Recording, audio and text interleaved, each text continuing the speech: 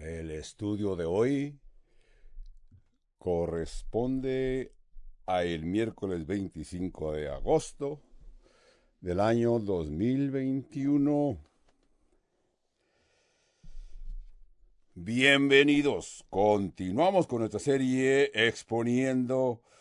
Hoy estaremos en el Antiguo Testamento, que es el libro primero de Samuel, capítulos 21 y 22, entre otras escrituras. Así pues, nuestro pastor Skip A. Zig se dirige a la congregación de aquí, de la iglesia Calvario Albuquerque, en Albuquerque, Nuevo México, diciendo: oremos. Padre, te pedimos que bendigas esta comida espiritual de la cual vamos a participar. Ayúdanos que podamos poner nuestra mente al entendimiento y que nuestros espíritus se alimenten, porque nosotros nos esforzamos en aprender esas lecciones en una en una mente bien formada, una fe bien reconocida, una fe que reconozca los eventos del mundo y saber cómo confrontar estos problemas que nos rodean, para tener una actitud gozosa en tu presencia a la misma vez. Todo esto te lo pedimos en el nombre de Cristo Jesús. Amén. Si ustedes han tenido la oportunidad de ir a Italia, en Florencia, Italia, van a encontrar museos muy famosos en el mundo. Uno de estos museos se llama Academia. Este es un museo donde casi toda la gente que va a Italia visita. Es un museo muy famoso. Porque ahí está una de las obras más famosas de Miguel Ángel. Miguel Ángel edificó una estatua de David. Lo que es diferente en esta estatua que hizo Miguel Ángelo, no se mira como David. Tú dirás, ¿cómo se ve? ¿Sabes tú cómo se veía el rey David? Yo sé que David no era de 17 pies de alto, así que lo hizo a un tamaño de Goliat. Esto es interesante porque sabemos que David peleó contra Goliat y sabemos que los israelitas por naturaleza son como de 5 pies y 3 pulgadas de altura. Entonces, cuando David levantó esta escultura, quizás no estaba pensando en David, sino en Goliat, porque hizo una estatua enorme que la ves de largas distancias. Se cree pues que Miguel Ángelo estaba pensando o trabajando en levantar una estatua después que él había considerado la estatua de Hércules, y quería que David tuviera una figura de un guerrero invencible, algo grande quizás, pero también quizás Miguel Ángelo quería hacer una afirmación acerca de una fe gigante como la que se debe de tener. Era un tiempo en la vida de Miguel Ángelo que el rey David confrontó un gigante. Cuando David confrontó al gigante era simplemente una adolescente. Cuando se confrontó a Goliat, y Goliat traía espada y escudo, y David era un jovencito, así quizás Miguel Ángel quiere que sepamos que David se consideraba tan grande como Goliat. Otros creen que cuando Miguel Ángel levantó esta estatua pensaban que se pudiese ver desde grandes distancias. Con todo y eso podemos apreciar que es una estatua dedicada a David, que tiene 17 pies de altura.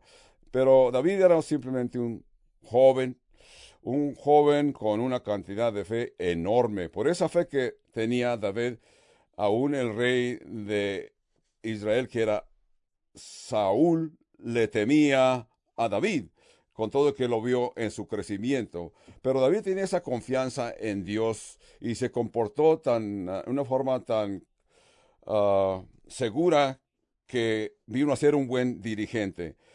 Pero el rey Saúl, el rey de la nación, llegó a entender que este era quien sería el heredero del reino, no su hijo Jonatán, ya que sabemos que de Belén, que era David. Este hombre descendiente de la tribu de David, descendiente de la tribu de Judá.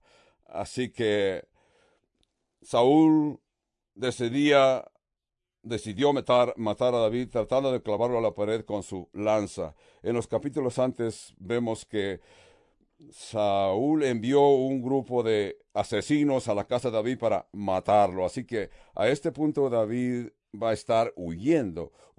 Aquel pequeño David, aquel David cargado de fe, ahora es el enemigo número uno de Saúl en el estado y la nación de Israel.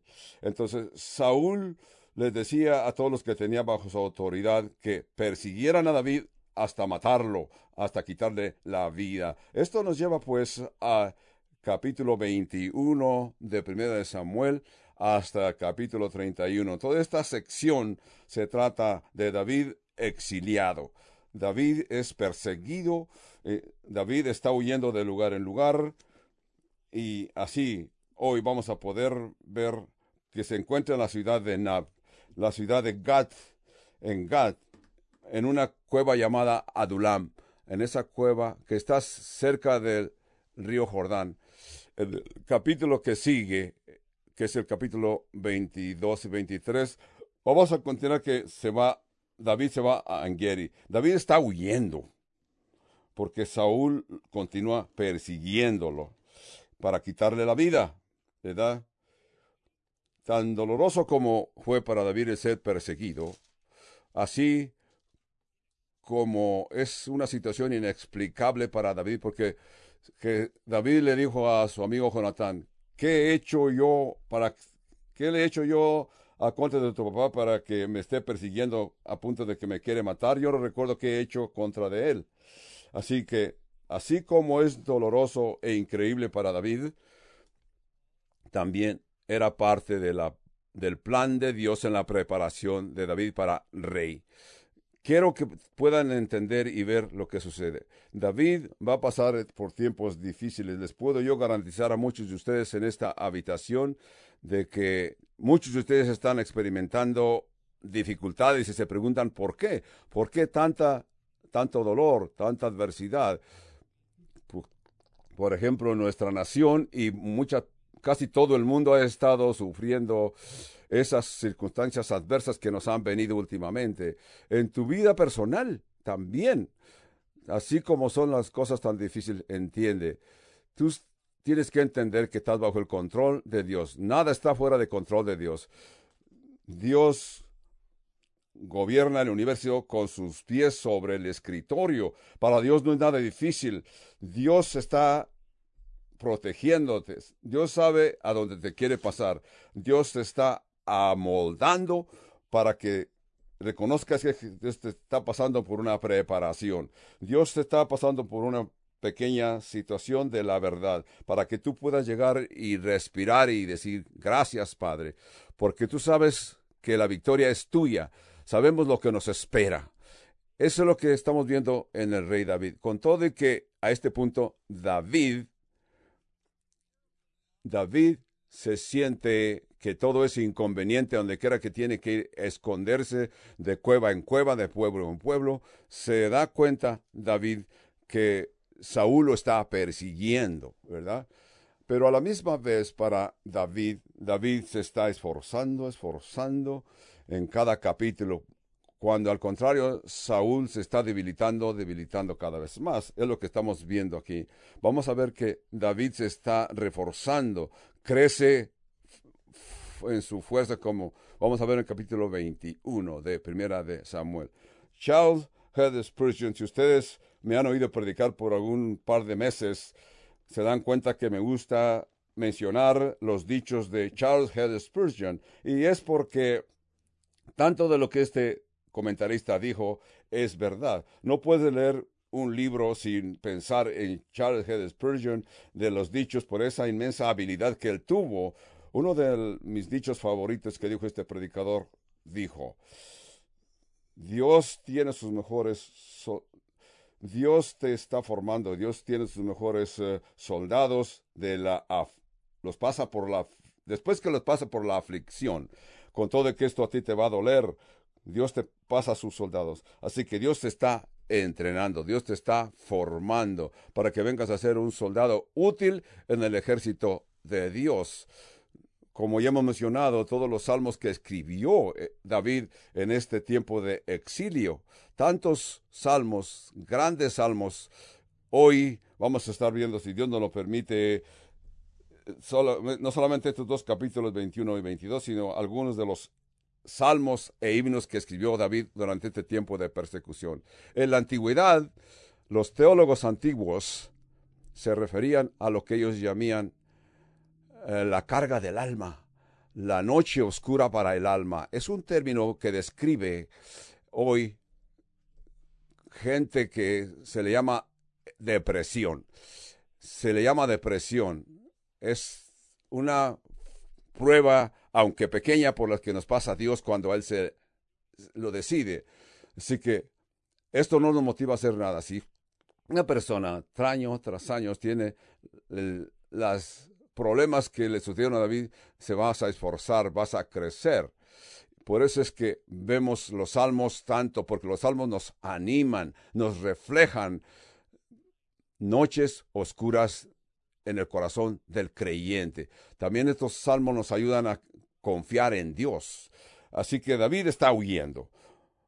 Como dice 1 Samuel 21:1, David vino a Nob, al sacerdote Ahimelech, y le respondió a Ahimelech de su encuentro y le dijo: ¿Cómo vienes tú solo y nadie contigo?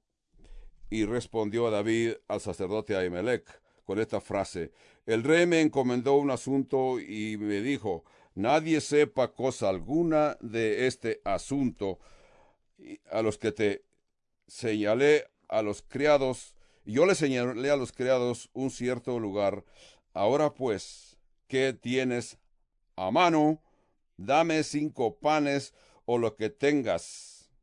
Y el sacerdote respondió a David. Así que luego David de aquí pasó a la ciudad de Nav. Si tú has estado en Israel con nosotros en los viajes que hacemos a Israel, cuando estés en Israel la próxima vez, sabrás que nos quedamos en este hotel donde hay un panorama que estamos viendo el monte Telescopio. Si tú has estado con nosotros, has estado con esta ciudad de Nav. La ciudad de Nav, si estás en el monte del templo y puedes ver cruzar el valle Quinrón, vas a poder el monte de los olivos que está frente a ti. Entonces, pero a tu izquierda un poco hay un monte que se llama el monte Telescopio. Ese monte Telescopio se le llama porque cuando los romanos vinieron para atacar la ciudad, se establecieron ese monte y de ahí usaban como telescopios para estudiar la ciudad que querían atacar, que era la ciudad de Jerusalén, antes que cayera. Así que imagínate ese escenario, el del Monte. Evidentemente, era una ciudad donde estaban los sacerdotes y David lo sabía, porque creemos y entendemos que el tabernáculo ahora lo han movido. Estaba en Silo, en el arca la han movido, pero el tabernáculo estaba evidentemente al cruzar este valle y ir a Jerusalén. Así que a este punto Jerusalén todavía no estaba en autoridad. Estaba bajo un control foráneo, ¿verdad? Así que el tabernáculo evidentemente estaba en este monte Telescopio que estaba cerca de Jerusalén.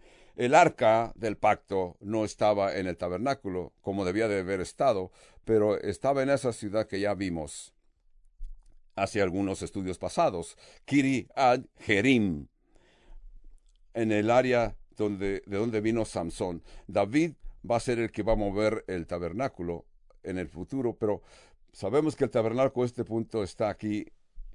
Así que David vino a Nav, y Ahimelech, el sacerdote Ahimelech, lo encontró y le dijo, y cuando David confrontó al sacerdote se puso nervioso. Se puso nervioso por una buena razón, porque ¿quién es el rey en Israel?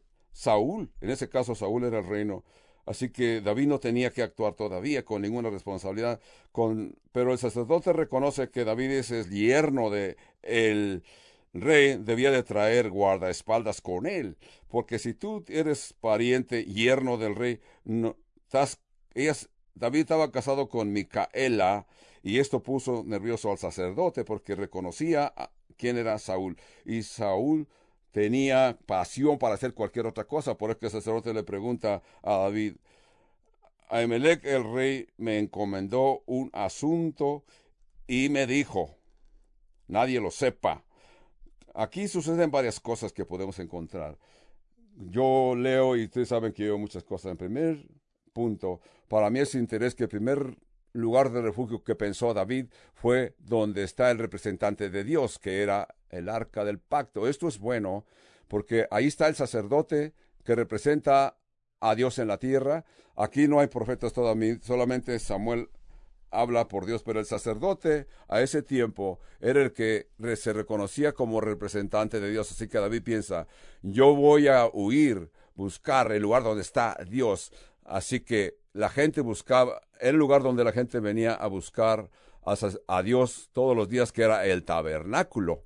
Entonces, esto me gusta, el hecho de que David tenía ese instinto de viajar y buscar protección con el pueblo de Dios, con el ministro de Dios, que era el sacerdote a ese tiempo.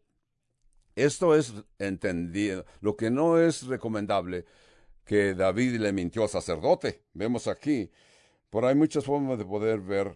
Hay algunos que dicen, bien, David estaba protegiendo su vida. Bueno, está bien. Eso solamente se llama situación ética. Situación ética quiere decir que esto no justifica el resultado. No importa qué haga con todo y que tenga estos resultados. Pero sí importa que, porque Dios ha dicho en los mandamientos, no mentirás ni presentar falsos testimonios. No hay una forma de escapar de que la mentira es pecado. La único resultado bueno que puede haber aquí de esta mentira de David, el resultado será bueno. Nosotros lo sabemos porque sucedió así. Entonces, este es David. David tuvo la fe de confrontar a Goliat, a un hombre bien armado, y él solamente llevaba una honda y una piedra en la mano. ¿Por qué no puede David confrontar a Saúl con esa misma fe que confrontó a Goliat? Entonces, les presento esto porque quiero que ustedes vean que David, con todo que es un hombre con un corazón de acuerdo al corazón de Dios, como quiera es humano, es hombre. Lo mejor de un hombre es lo mejor cuando lo necesita. Como continúa luchando con la fuerza de la carne. Cuando se trata de la fe y confianza en Dios, David tuvo fe cuando oyó que Goliat dijo, ¿cómo puedes tú desafiar al ejército de Dios, tú siendo un filistino incircunciso? Como quiera, David es hombre humano. Ahora tiene que confrontar a Saúl, igual como confrontó a Goliat. Entonces, no nos debe sorprender cuando tú lees de hombres y mujeres de gran fe que luchan en ciertas situaciones con su fe. Así que son personas con una fe menos. Elías también dudó. Recordamos qué interesante que Elías, en Primera de Reyes, capítulo 18, confrontó 400 sacerdotes de Baal y luego después huyó al arroyo de Kishón. En el capítulo siguiente, una sola mujer atemorizó al profeta Elías. Una sola mujer. A punto que Elías se quedó en una situación de depresión y le pedía a Dios que lo matara. Esto es maravilloso, ¿verdad? En un capítulo tenía una fe tremenda y en el capítulo que sigue un ausente de fe. Así que las gentes de fe también luchan en la carne, porque de vez en cuando simplemente son humanos y la Biblia es humana al presentarnos estos personajes. Por eso, aquí David le dice al rey que trae hambre y necesita que le dé algo de comer. Verso 4. El sacerdote respondió a David y dijo, no tengo pan común a la mano, solamente tengo pan sagrado, pero lo daré a los criados si se han guardado a lo menos de mujer 5. Y David respondió al sacerdote y le dijo, en verdad las mujeres han estado lejos de nosotros ayer y anteayer, cuando yo salí. Ya los vasos de los jóvenes están santos, aunque el viaje es profano. ¿Cuánto más no serán santos hoy sus vasos? 6. Así el sacerdote le dio el pan sagrado, porque allí no había otro pan sino los panes de la propiciación, de los cuales habían sido quitados de la presencia de Jehová para poner panes calientes el día que aquellos fueron quitados. Hemos leído, ¿verdad?, que en el tabernáculo, una vez que entrabas al frente de la tienda donde se presentaban los sacrificios en el tabernáculo, había esta tienda que contenía dos habitaciones. En la primera habitación, donde estaba el sacerdote, ese se llamaba el lugar santo. En este lugar santo, cuando tú llegabas y eras sacerdote, a tu lado izquierdo estaba una candelabra de oro, pero a tu lado derecho estaba una mesa que tenía 12 panes sin levadura. 12 porque cada pan representaba una de las tribus de Israel. Así que el sacerdote, como Dios le ordenaba, que semanalmente tenía que poner pan caliente, pan nuevo. Así que quebrantaban el pan el sábado, el sacerdote entraba, sacaba los panes de toda la semana y ponía panes nuevos. Y el sacerdote se podía comer aquel pan que traía, pero solamente el sacerdote podía hacerlo. Este era el pan sagrado, el pan sin levaduras. Entonces, para cuando venimos al Nuevo Testamento, encontramos de que Jesús les mencionó esta historia a los fariseos. Ustedes recordarán.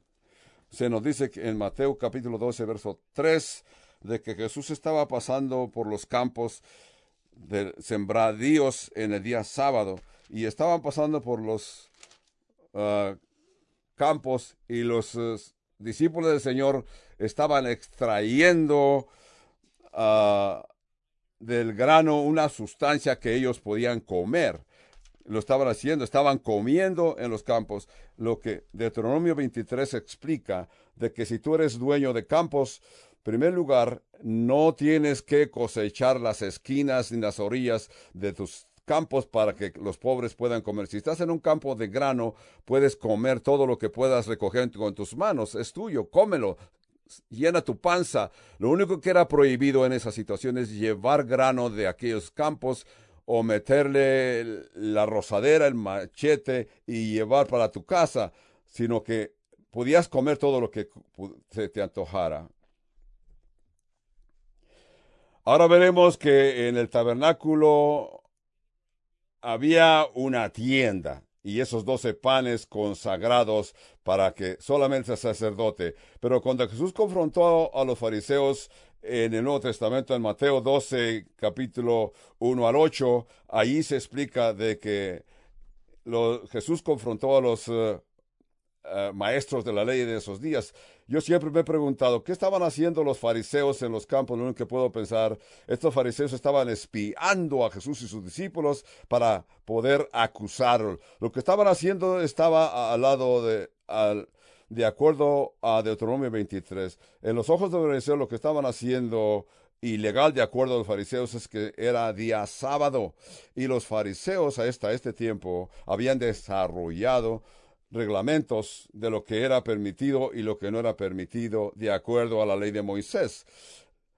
Lo que se podía hacer y no hacer el día sábado. Ellos habían escrito 39 diferentes categorías de prohibiciones, acciones que se prohibían hacer el día sábado. Escribieron todo esto, se sentaron y escribieron, esto es lo que se puede hacer el sábado y no se puede hacer el sábado.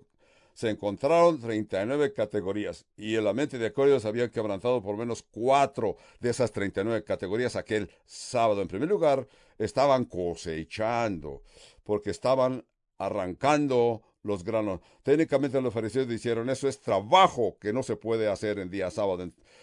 Punto número 2, estaban soplando el tamo de entre los granos para poder comerse los granos. En tercer lugar, estaban aventando el grano al aire y luego lo recogían. Todo esto los había traído a una categoría número 4. Estaban preparando comida en el día sábado y lo que lo era no permitido. William Barclay nos explicó esto en detalle en su comentarista. Es como los fariseos veían esto. Estos fariseos están viendo que los discípulos del Señor están quebrantando por lo menos 4 de esas categorías. Acusaron a Jesús y sus discípulos y Jesús les contestó y les dijo, ustedes no han leído sus escrituras, sus libros, sus Biblias, donde que esa fue una respuesta correcta por la boca del Señor. La gente se quedaron sorprendidos por la respuesta del Señor que dijo, ¿no habéis leído lo que hizo David cuando él y los que con él estaban tuvieron hambre? 4. Y cómo entró en la casa de Dios y comió de los panes de la propiciación, que no les era lícito comer ni él ni a los que con él estaban, sino solamente a los sacerdotes. ¿No habéis leído en la ley como un día de reposo? Y Jesús concluyó diciéndoles, el sábado es hecho para el hombre, no el hombre para el sábado. Así que podemos ver que Dios provee nuestras necesidades humanas. Por eso tenemos nuestros credos, nuestra forma de creer. Y los sacerdotes lo entendían. El sacerdote entendía, yo tengo mis credos sacerdotales, mis obras sacerdotales, pero aquí David tiene una necesidad humana, por eso que el sacerdote le entregó el pan consagrado para que David y sus hombres pudieran comer. Por ejemplo, veamos un ejemplo entre nosotros. Supongamos que por alguna razón y desafortunadamente estás caminando por una calle y ves que una casa está en fuego.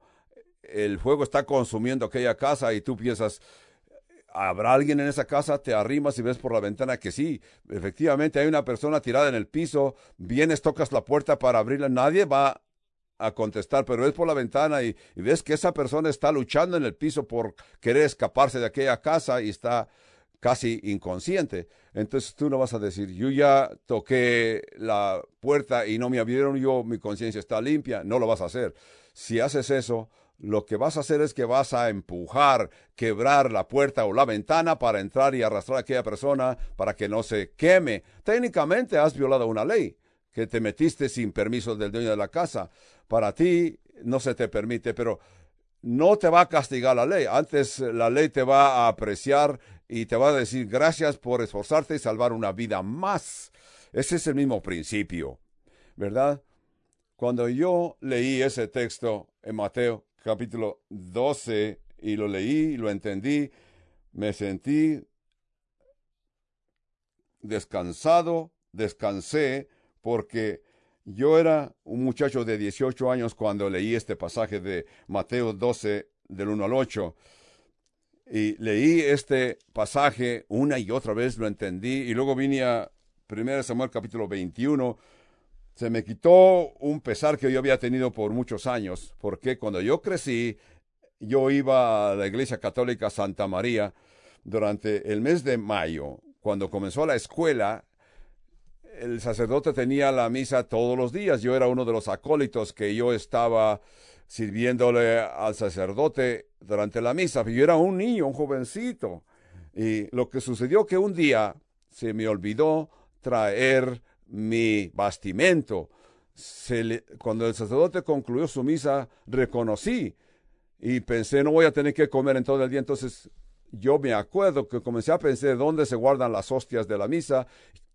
Yo sabía porque el sacerdote a veces me mandaba que los trajera, que estaban bajo del zinc, detrás del altar en una bolsita de plástico.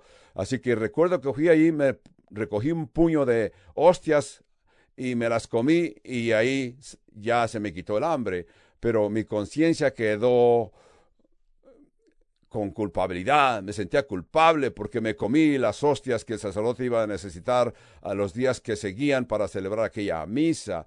Así que continué mi vida con ese remordimiento hasta cuando fui salvo. Pero cuando fui salvo y leí este texto de Mateo 12 y primera de Samuel 21, sentí que lo que sintió David cuando llegó al sacerdote en la ciudad de Nob. Eso es lo que me sucedió a mí. Estoy testificándoles de mi vida pasada. Así que, verso 7 de Samuel 21 dice, y estaba allí aquel día detenido delante de Jehová uno de los siervos de Saúl, el cuyo nombre era Dog Adomnita, No, lo que sí sabemos que este hombre no era israelita, era un edomita. Quizás estaba recibiendo instrucciones, algunas ceremonias de limpieza, o si era enviado por el rey Saúl. Por alguna razón aquel hombre estaba ahí detenido y se llama Doeg, edomita, y era el principal de los pastores de Saúl. 8. David dijo a Ahimelech: ¿no tienes aquí a mano lanza o espada? Porque no tomé en mi mano mi espada ni mis armas, por cuanto la orden del rey era apremiante. 9. Y el sacerdote respondió a David: la espada de Goliat, el filisteo, al que tú venciste en el valle de Elá, está aquí envuelta en un velo detrás del ephod. Si quieres, tómala, tómala, porque aquí no hay otra sino esa. Y dijo David: ninguna mejor que esta. Dámela. Dámela. Ustedes tienen que recordar de que después de que David cortó la cabeza a Goliat, se fue y se llevó la cabeza hasta que llegó a Jerusalén, y en sus manos llevaba la cabeza de Goliat en su mano. Entonces entendemos, y es fácil ver, que David también se llevó la espada de Goliat y puso la espada de Goliat en ese lugar único, ese lugar personal, después de que pasó aquella batalla. Pensemos de esta manera. Entonces, parece ser que esta espada de David estaba guardada en el tabernáculo, porque aquí lo dice el sacerdote. Ahí está en el ephod porque se consideraba un tesoro nacional. Así que el enemigo de Israel, que estaba intimidando a los hijos de Israel día tras día, así que David o alguien más guardó aquella espada detrás del tabernáculo, algo para que la nación continuara disfrutando, viéndola. Así que el sacerdote la guardó ahí en la tienda, detrás del tabernáculo. Evidentemente, ahí estaba guardado aquella espada y nadie la había reclamado. Ahora, les voy a presentar una historia otra historia más que les quiero presentar. Me gusta recordar la historia y estudiar diferentes periodos de la historia. Un periodo de la historia dice de los cruzados, de los cruceros. Si tú vas a Roma, vas a oír de los cruceros en el Medio Oriente, Así que a mí me gusta reconocer. Decidí comprar libros que explican la historia.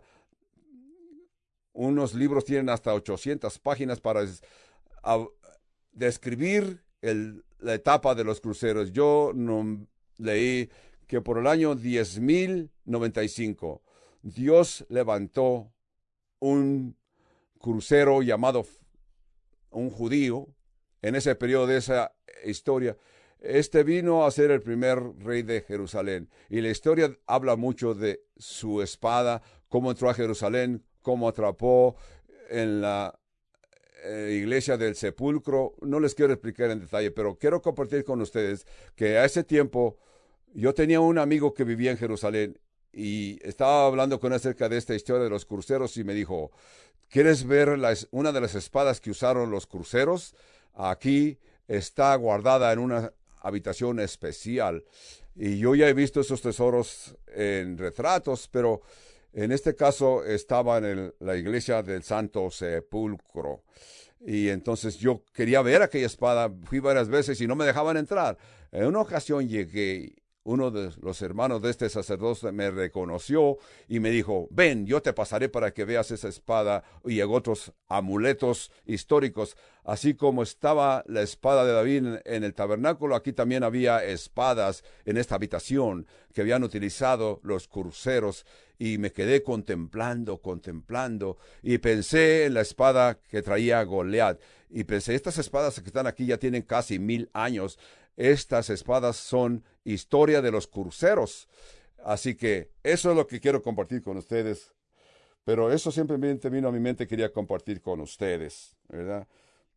Así que, como aquí en el verso 9 de 1 Samuel 21, el verso 9, al verso 8, continúa la historia de la espada, donde ahí estaba la espada de David o la espada de Goliat. Algo más que tenemos que entender aquí es que ¿por qué David piensa en espadas y cuando confrontó al Goliat no pensó en espada?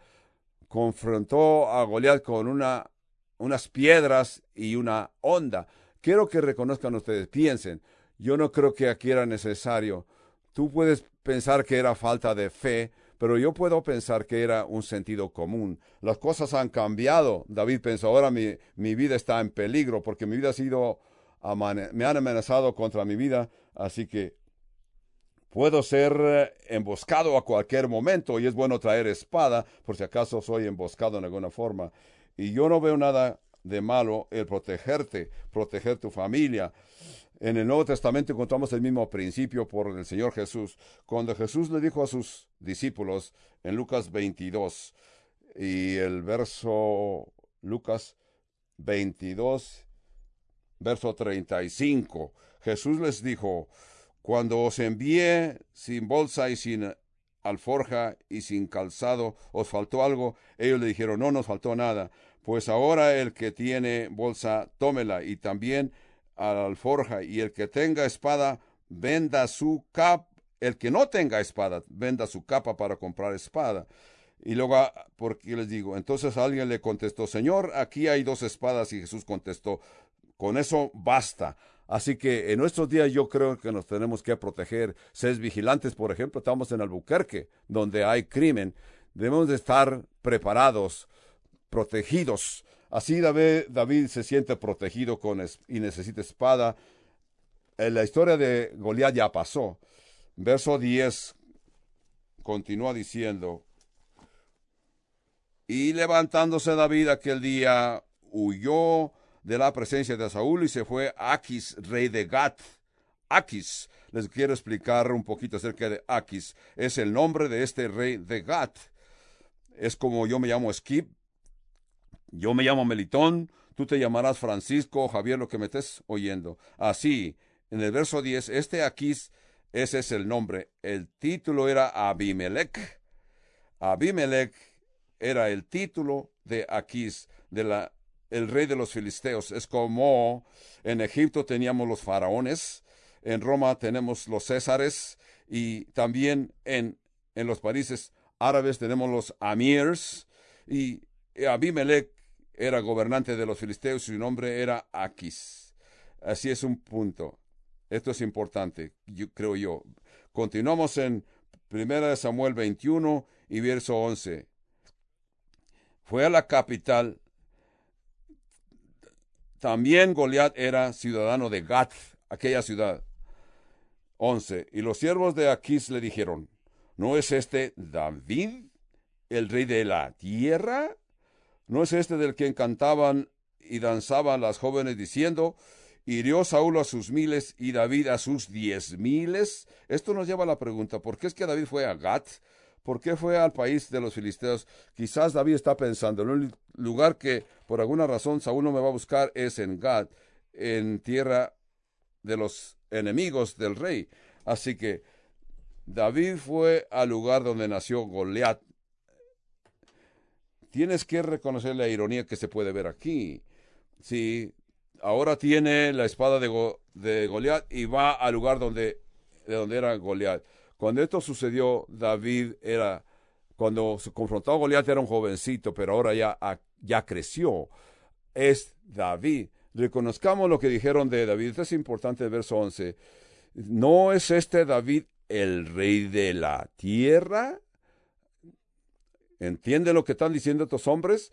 Alguien reconoció ya hasta este punto de que David ya ha sido ungido en la casa de su padre. Pero David no era rey este tiempo, el rey era Saúl. Pero ellos, de alguna forma, puede ser que alguien, como siempre, el chisme siempre viaja, camina. En este caso, alguien oyó de que David había sido ungido en la casa de su padre y dicho se pasó entre los filisteos y ya reconocían que David había sido ungido como rey. Quizás también estás cumpliendo una profecía de que ellos sin darse cuenta dijeron que David era el rey. Lo dijeron, está escrito ahí en el verso 11.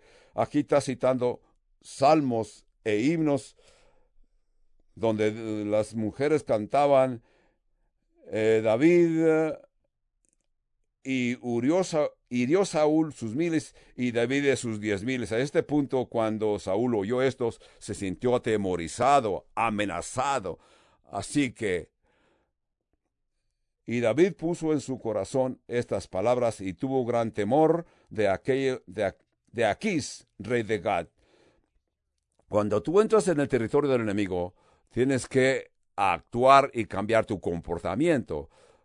Aquí David comenzó a actuar como incrédulo, comenzó a actuar como un hombre que estaba demente, cambió su comportamiento. Veamos lo que hizo David.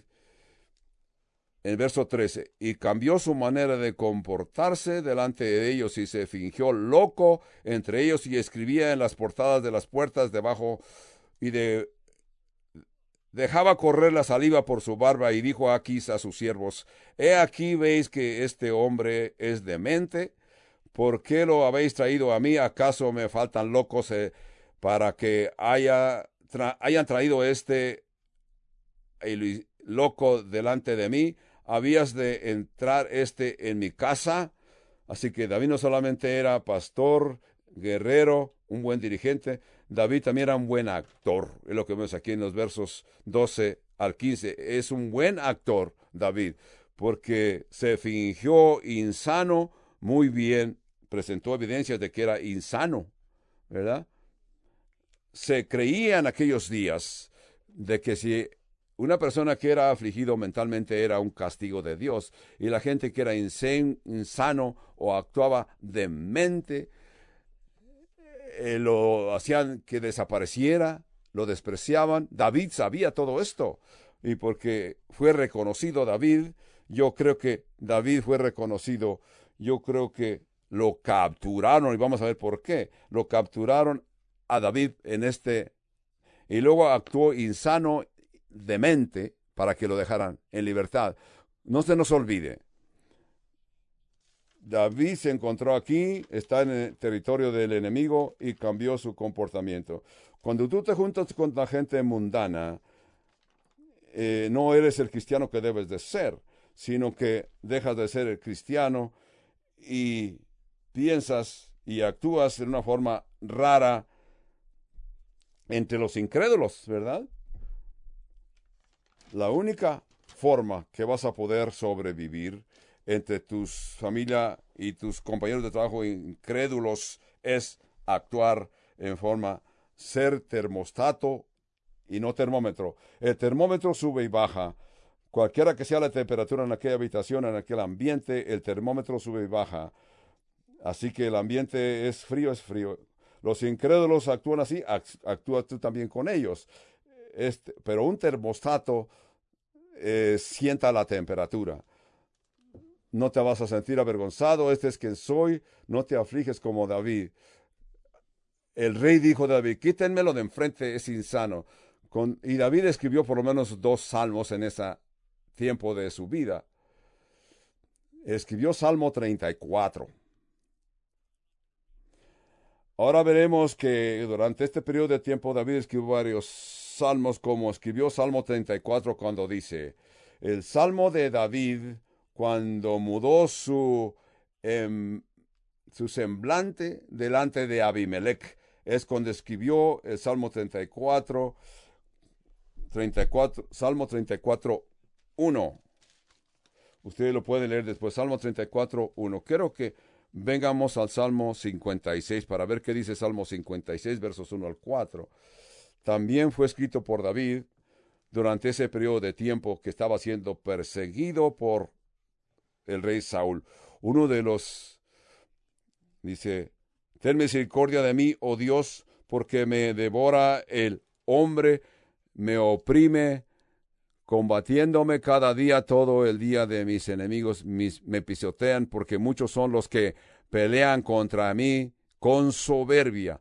Este Salmo 56 que escrito en este periodo, cuando dice, al músico principal, sobre la paloma silenciosa, en pareja muy distante, en Micam de David, cuando los filisteos le prendieron en Gat. Por eso creo que David fue prendido detenido, lo reconocieron, lo capturaron. Por eso es que David se vio obligado a actuar insano. Quizás es como va la cronología. Vamos a ver unos versos. Repetimos Salmo 56, 1 dice, ten misericordia de mí, oh Dios, porque me devora el hombre. Me oprime combatiéndome cada día, todo el día mis enemigos me pisotean, porque muchos son los que pelean contra mí con soberbia. ¿Verdad? David estaba luchando contra ellos, el ejército contra los filisteos, hasta este punto. David está diciendo, cuando yo siento temor confiaré en ti. En Dios alabaré su palabra, en Dios he confiado, no temeré lo que pueda hacerme el hombre. Verso 4. Este es un salmo hermoso.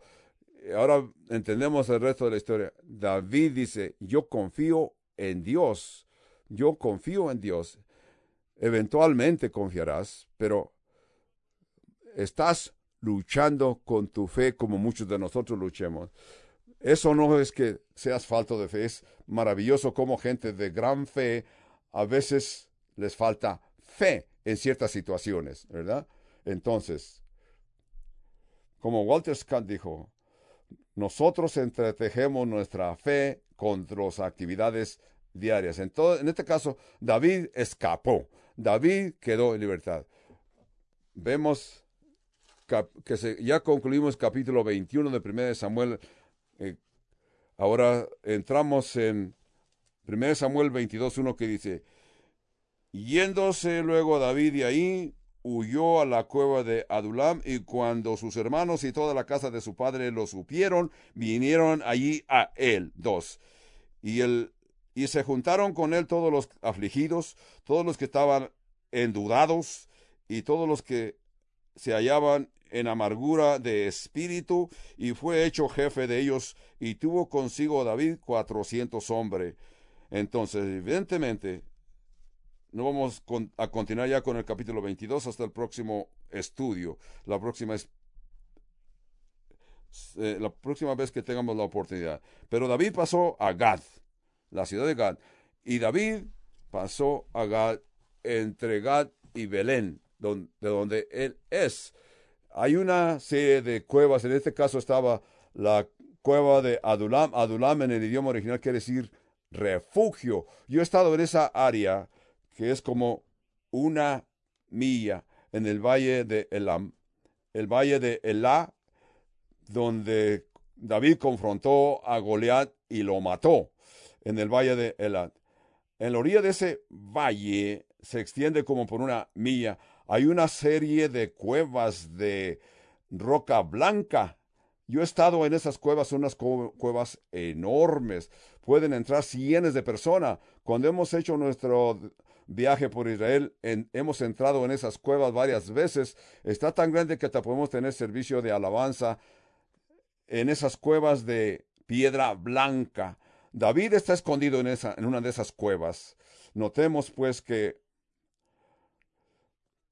cuando oyeron los de la casa de su padre, se vinieron para unirse a David. Lo que está sucediendo aquí es, David entendió bien claramente de que Saúl está confundido.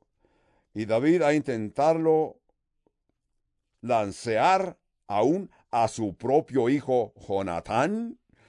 Es lo que dice la escritura. Así que a este punto Saúl está tan confundido que está dispuesto a matar a los mismos miembros de su familia. Imagínense si se confronta con David. Pero David se encontró con su padre, su madre, sus hermanos, toda su familia que estaban con él durante estos días de refugio. Algo más. Sabemos que Belén a este tiempo está ocupado por los filisteos, ¿verdad? Tenemos que entender. Cuando David está en esta batalla y más tarde, sabemos que David hizo un comentario: ¿cómo me gustaría beber agua de las norias de Belén? Así que algunos de los valientes de David fueron y le trajeron la agua a David, arriesgaron su vida. Esto implica que Jerusalén estaba bajo poder de los filisteos. Así que David sabe que David es el dirigente. Los enemigos de David están en autoridad ahorita. También entendemos de que durante este periodo de tiempo, David escribió algunos salmos, Salmo 42. Ustedes lo pueden leer después. Y uno de los grandes salmos. Salmo 22, 2. Dice: Dios mío, clamo de día y no me respondes, y de noche no me hay para mí respuesta. Entonces, siempre me ha gustado este verso de este salmo. Estos 400 valientes, aunque descontentos, desanimados, estos hombres que estaban en deuda, van a venir a ser los grandes guerreros del rey David. ¿Cómo puedes pasar de ser descontento, desanimado, con deudas, y venir a ser poderoso, continuando bajo la dirección del rey? Simplemente quédate con el rey, continúa en la presencia del rey, aprende del rey, observa al rey, únete a lo que diga el rey y vas a venir a ser como el rey. Es un principio magnífico, porque si lo vemos este verso y yo pienso, esto es hermoso. Es hermoso pensar en esto, de que todos los que están en tiempos difíciles, tiempos desanimados, es fácil oír los noticieros, como los noticieros siempre nos lo están diciendo. Me gusta ver los noticieros por ver qué está sucediendo, pero es una noticia desesperante, desanimantes. Nuestro mundo está lleno de gente en desesperación. Nuestro mundo está lleno de gente descontenta. Si ves en tu derredor, te das cuenta. Así también en los tiempos de David no había liderazgo. El rey Saúl no era un buen dirigente. Los enemigos de Israel están aumentando. Así que aún entre los israelitas están creciendo en descontento. Estaban aumentando los impuestos, el costo de los productos necesarios estaban aumentando, el dinero ya no compraba lo que antes compraba. Entonces, estamos viendo en este tiempo de la historia de que Dios ha escogido lo débil de este mundo para avergonzar a los... Ustedes han oído de que yo, cuando vine el Señor Jesucristo, estuve bajo la dirección de Pastor Chuck Smith, y Pastor Chuck Smith decidió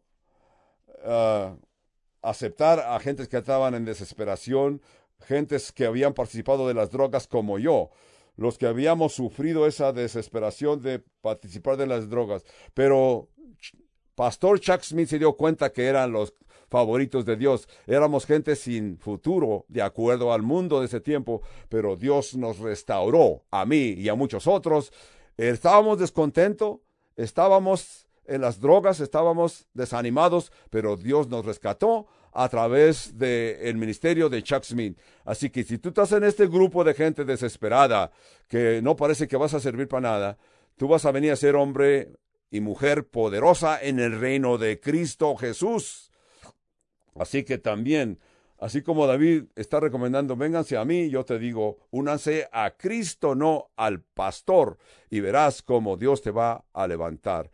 Porque Dios está edificando su reino con la gente débil, la gente que parece que no sirve para nada. Dios usa a las cosas débiles. Esto no quiere decir que todos tenemos que ser débiles. Entre nosotros hay gente fuerte, gente muy capaz, dispuesta, gente con mucha fe, con mucha confianza en Dios. Gente que tú vas a ver que no son dignos de ir a la presencia de Dios, pero Dios los va a limpiar. David también te dice, Pablo escribió, entre ustedes hay muchos nobles, muchos fuertes, y Dios los ha escogido como son los gentes despreciables de este mundo para representar el reino de Dios. Mi pregunta para ti es, ¿has entregado tu vida al Rey de Reyes? ¿Has entregado tu vida? ¿Estás tú en el ejército del Rey de Reyes? Yo te pregunto, no te estoy preguntando si simplemente atiendes iglesia, te pregunto, has entregado tu vida a Cristo, tienes una relación personal con Dios del cielo a través del Señor Jesucristo. Yo, vuestro pastor Skip Heitzig y Melitón Sapien, el intérprete, crecimos en una religión que no hay gente salva. Yo atendía misa todos los días si era posible. Yo era un buen católico, era un católico modelo, pero recuerdo aquel momento cuando yo reconocí al Señor Jesucristo. Aquel día que el Señor Jesucristo se hizo real en mi vida, yo no quedé descontento. Reconocí que yo estaba en deuda con Dios porque ya había fallado a la sociedad con todo y que era un católico modelo. Eso no me salvó. Pero hoy yo te pregunto, ¿estás en una posición de que puedes cambiar, salir de la presencia de la vida mundana y entrar en la presencia de un Dios santo? Dios quiere usarte, pero primero Dios quiere que tú te entregues al Señor Jesucristo, que te humilles en la presencia de Dios. Si nunca lo has hecho, hoy es el día correcto. La Biblia nos dice, hoy es el día de salvación. Hoy es el día, es tu día. No estás escuchando este mensaje por accidente.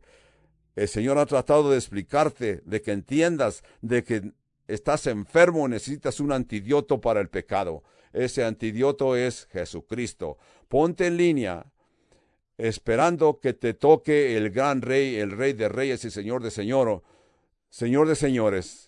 El hijo más grande de los hijos del rey David te va a alcanzar para que tú puedas gobernar, reinar con él en su reino celestial o su reino terrenal, que es su iglesia. Entrégate a la iglesia de Cristo, entrégate a Dios, pero Dios no forza a nadie. Dios quiere que tú te entregues. La Escritura dice en Apocalipsis 3:20, yo estoy tocando la puerta, si me abres la puerta entraré, cenaré contigo y mi Padre y yo cenaremos contigo. Así que a este momento es tu oportunidad para que te entregues al Señor Jesucristo. Padre Santo, te damos gracia y te pedimos de que tú abras nuestro corazón, que tú abras el corazón de todos los que me están escuchando, para que puedan entender el Evangelio del Señor Jesucristo. Si tú reconoces que eres tú, yo creo que si estás frente a mí aquí en esta iglesia hoy, eleves tu brazo, eleves tu mano, para que eso me da a entender que tú me dices, Pastor Skip, ore por mí. Pastor Skip, presénteme en la presencia de Dios. Si hay 1, 2, 3 personas levantan su mano, qué bueno, gracias a Dios. Alguien más levante su mano para llevarlos a la presencia del Señor en oración hasta este momento. Dios te bendiga, Dios te bendiga. ¿Alguien más quiere levantar su mano? Qué privilegio. Esto es nuestra oración. Padre Santo, todos estos que están aquí son gente que tú amas, son nuestros hermanos y hermanas que van a venir al reino de Dios, a la iglesia de Cristo Jesús. Señor, la Escritura nos dice que tú has prometido que tú los aceptas tal y como son, pero cuando ellos acepten y reconocen que necesitan ayuda, tú los vas a limpiar, los vas a purificar. Padre Santo, gracias, nosotros somos el testigo de este milagro del día de hoy, de que estas personas aceptan tu plan de redención. Señor, refórzalos, recíbelos en el nombre de nuestro Señor Jesucristo. Por las obras que Jesús hizo, recibimos todas las promesas de Dios. Ahora, los hermanos que están dirigiendo alabanza y adoración van a continuar alabando, adorando con el canto, pero nosotros vamos a continuar y vamos a cerrar este trato que hemos hecho. Sí, vamos a sellar este pacto que Dios nos ha permitido hacer a este momento. Sí, ustedes son testigos, yo soy testigo de este tremendo milagro de que Dios nos acepta tal y como somos. Dios nos acepta sin ninguna ataduras. Dios es un buen pescador. Dios pesca, Dios te ha pescado y estabas todo contaminado, todo sucio, pero Jesús es un buen pescador. Cuando Jesús pesca a un pez, aunque esté sucio, Jesús lo limpia, si es que tú le pides de todo corazón, con un corazón contrito, un corazón convencido de que está sucio y necesitas que alguien te limpie. Este limpiador es Jesús de Nazaret, el Cristo de la gloria te limpia. Si algunos de ustedes nos están observando a través de la televisión, la internet, escuchándome a través de la radio, y tú reconoces que también necesitas hacer algo, hazlo, ese es un buen momento.